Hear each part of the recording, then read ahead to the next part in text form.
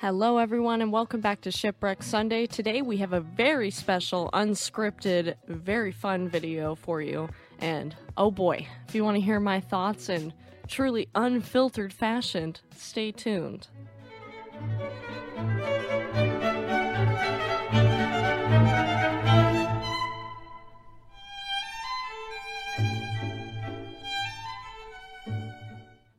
If you guys were around for Titanic month last month, then you would notice that I did a lot of movie reviews of ship movies, particularly Titanic-themed movies, and there was a lot of requests for Titanic 666, and last month I just didn't have the time or the energy to get that one done, and I'm here now, I've watched it, and I have a lot of thoughts. I'm going to try to keep this as brief as I can, but I have a lot of things to say.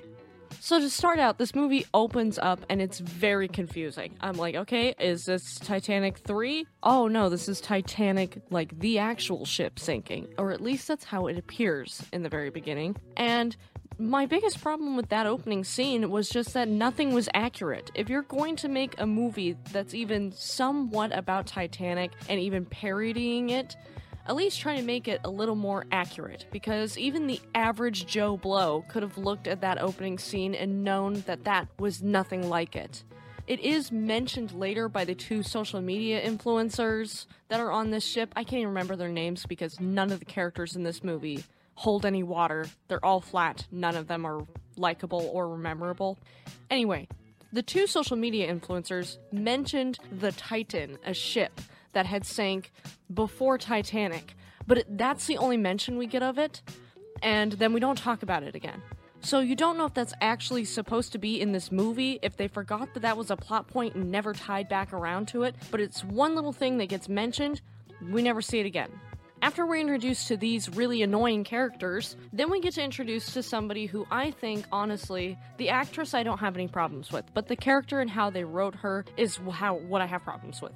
She's just annoying and weird and makes the entire movie cringy. She crawls out of a suitcase and her hair is wet the entire film.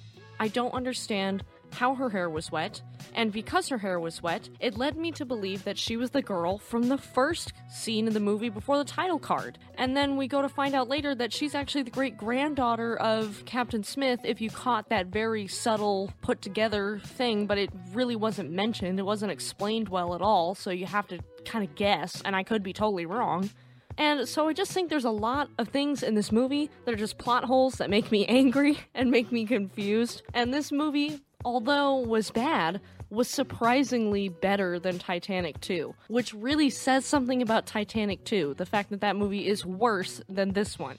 You can definitely tell that Titanic 666 was going for a horror movie feel, and I think they could have done it well, it just wasn't executed properly. The jump scares were not scary, the ghosts were not scary, they were just kind of laughable.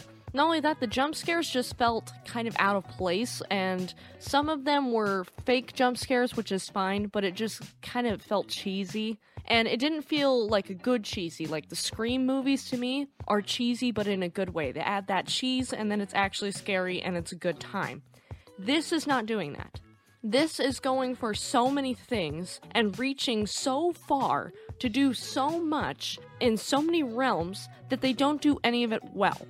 They try to do a paranormal movie with a curse. It looks like zombies almost. They have a satanic element to it that is not explored very much at all. It's just kind of mentioned once by one throwaway side character. And not only that, but then you just look at the rest of this film and you're like, none of these characters really are consequential to the plot except for this one girl. And even that, at the end, everyone is dead except for the captain, who was the only likable character in this movie, and she didn't have a ton of screen time, and even though she was likable, her character wasn't written dynamically enough for me. It just felt really flat. And as a ship movie, if you're a ship nerd, this movie is going to absolutely infuriate you to no end. Because not only is the ship loosely referred to as Titanic 3 and Titanic interchangeably, which is just not correct. It isn't even given a designation. Sure, in Titanic 2, they said SS at one point and then USS, which is wrong, but at least they actually tried. This movie, it felt like they just stopped trying. It was just, this is Titanic 3, we're calling for help on a handheld radio that looked like a walkie-talkie. And they weren't even Derek looks at me, he's watching this, and he's like, why didn't they give their position? I'm like, seriously, why didn't they give their position? None of this seems to be making sense. They aren't using ship terms correctly, they aren't following procedures correctly. It's like, if you're going to make a movie that is on a ship, you need to do the research. You need to try and make it actually feel like a ship. It just felt like a hot mess, and so this entire movie, not just the ship sinking, just feels like a hot mess, and it just feels like they didn't know what they wanted to do, and we as the viewer don't know what they wanted to do, and we're suffering for it because they didn't know the story. It feels like they had like 6 different writers, at least to me. They had 6 people write 6 different parts of this movie, and each of the 6 writers wanted to write a different movie, and they somehow glued it together. It just does not feel cohesive. And the parts that do feel cohesive are the one girl, and the fact that one dude who was selling all the artifacts is just entirely insufferable the entire film. And then when they try to have a redemption arc for him, he's just not redeemable. He's not likable. He just ends up being kind of wimpy.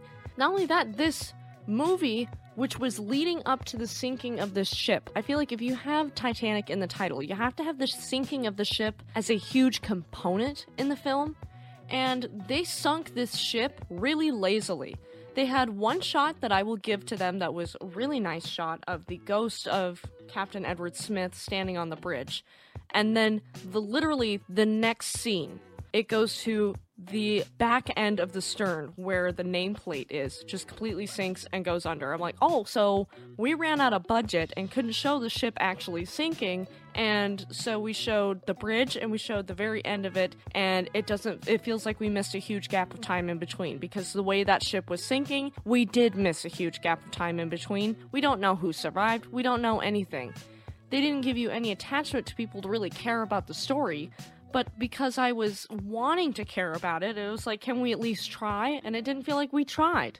Also, I think one of the bigger problems for this is that the only good thing in this movie was the fact is you can tell, once again, they're on RMS Queen Mary. I'm like, she's the best actress in this film. The RMS Queen Mary is bringing it for us. She's killing it. We love her. Without her, this movie would have been absolute garbage. It already is kind of garbage, but it would have been a dumpster fire. Last time, I gave you guys a numerical rating, and I cannot remember for the life of me what I gave Titanic 2. I think I gave it like a -1,000,000 or something like that. I don't know. I would give this one probably like a 1 or a 2 out of 10. Pretty low, because it's a movie, and that's where it gets its point, or its 2 points, is that, okay, it's a movie, and Queen Mary looks good in it. But the rest of it just had me checking the runtime and being like, when is this gonna be over? It is not an entertaining film in the least, but it had some really good ideas. And I think if they redid something like this in the future, or did a movie like this in the future, if they spent a little more time on it, and if it was a higher budget studio, I think it would have turned out a little better. That being said, there is a movie coming out this year that has ghost stories tied to it, and it's called Queen Mary. I will definitely be saying that, and I'll review it for you guys when it comes out. But my big thing is I really hope that they lean fully into the paranormal aspect of it and work on what we don't see. That's a big part of being scared in scary movies. It's what you don't see, it's what you hear, and building suspense. So if they can do that with this Queen Mary movie, I think it'll turn out a lot better than Titanic 666. Thank you guys so much for recommending I watch this, though, because it definitely did expand my horizons, and I'm definitely willing to watch more movies. So if you have movies you would like me to watch that are ship-related, let me know down in the comments section. I have a big list of them, and I'm just going through the list and checking them off. So just let me know what you want me to watch, guys. Thank you so much for hanging out with me today. I hope you guys have a wonderful day, and happy Monday.